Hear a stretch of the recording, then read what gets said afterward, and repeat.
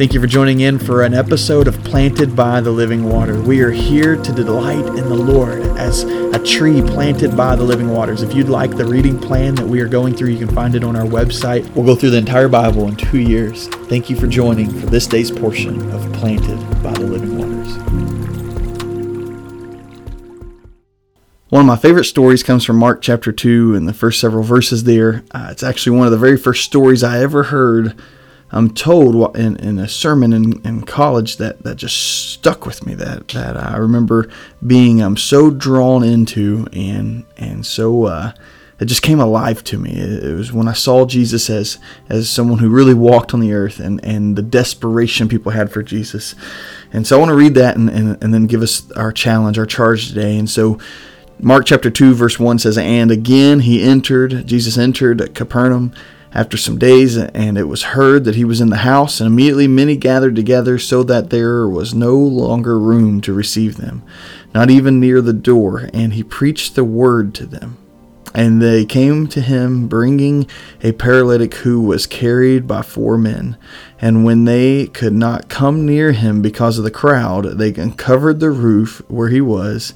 And so when they had broken through, they let him down on a bed which the paralytic was lying. And Jesus saw their faith, and he said to the paralytic, 'Son, your sins are forgiven.' And some of the scribes were sitting there and reasoning in their hearts, 'Why does this man speak blasphemies like this?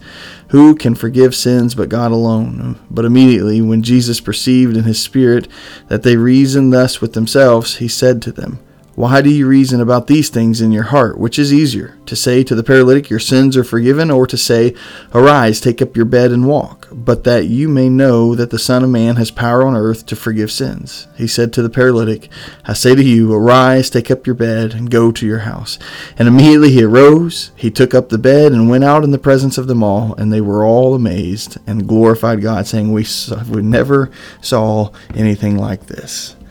And again, one of my very first times ever hearing this, I remember just coming to life, thinking about the desperation that these friends had for their friend that was a paralytic, someone who was paralyzed on a mat.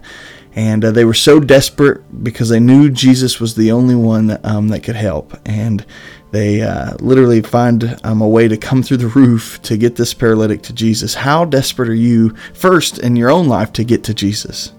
How desperate are you to get to Jesus? How desperate are you every morning to wake up and run to Jesus? How desperate are you in times of crisis to get to Jesus as fast as you can? How desperate are you when something goes good to get to Jesus, to thank him as fast as you can? How desperate are you to get to Jesus? But then the second question is how desperate are you to get your friends to Jesus, to those around you to Jesus? Would we drag them so that they could hear the word of God? Would we take the effort and put them down and uncover a roof and lay them down to get them? These men were desperate, and it says Jesus saw their faith. And so it shows me that faith is more than just believing. Faith is desiring others to believe as well. Faith is seeing that others would come to a knowledge of who Jesus really is as well. It's when you have faith, when you believe, when you are in Christ, then you desire that for others.